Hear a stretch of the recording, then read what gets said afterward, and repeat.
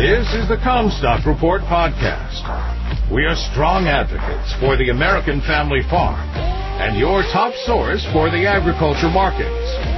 And now, here's your host, David Cruz. This is David Cruz with the Comstock Report. Good news is quiet, while bad news makes bold print.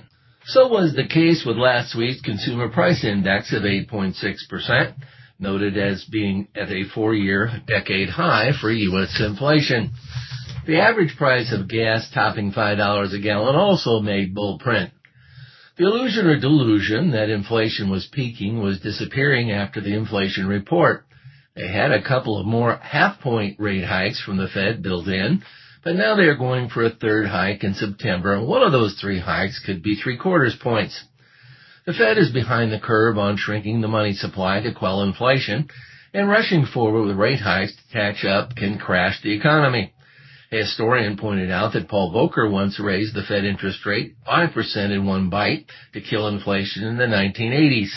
That generated a recession then, which was a depression for our highly leveraged ag sector, but was followed by the 4 decades of low prices, deflation, and disinflation that have since spoiled U.S. consumers into thinking food and fuel is always cheap.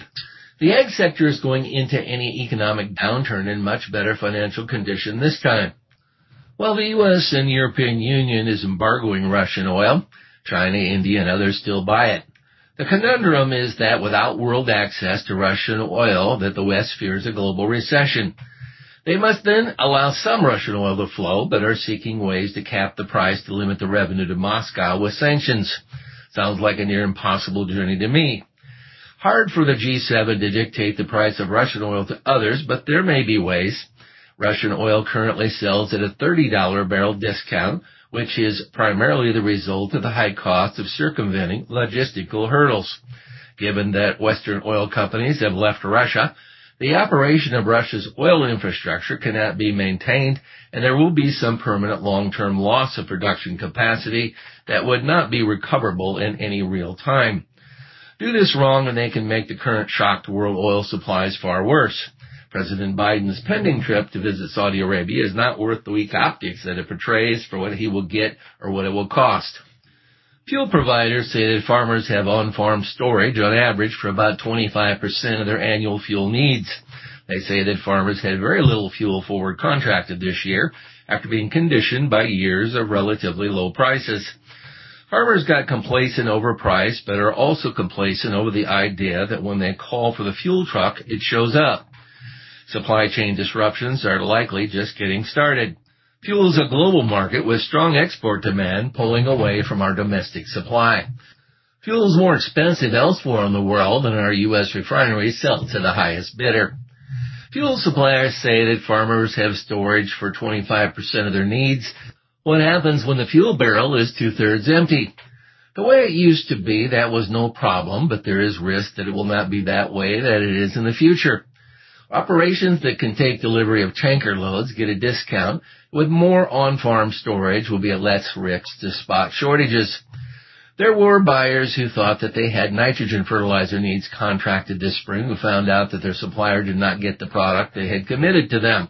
Same thing can happen with fuel. Farmers need to rethink their fuel supply security risk mitigation. Electric grid concern is being expressed given a forecast for above normal summer temperatures. They say that the grid may not hold together and expect rolling blackouts. We will see, but I did have them service my propane electricity generator just in case, so if such a blackout occurs, my computers work. I hope to be prepared to mitigate that risk.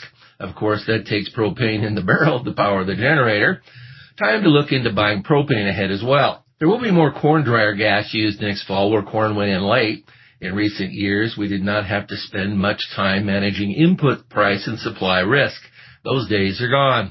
The baby formula shortage shows what can happen when supply chains get so concentrated there is not enough production capacity to compensate if even just one of the oligopolies of producers goes down.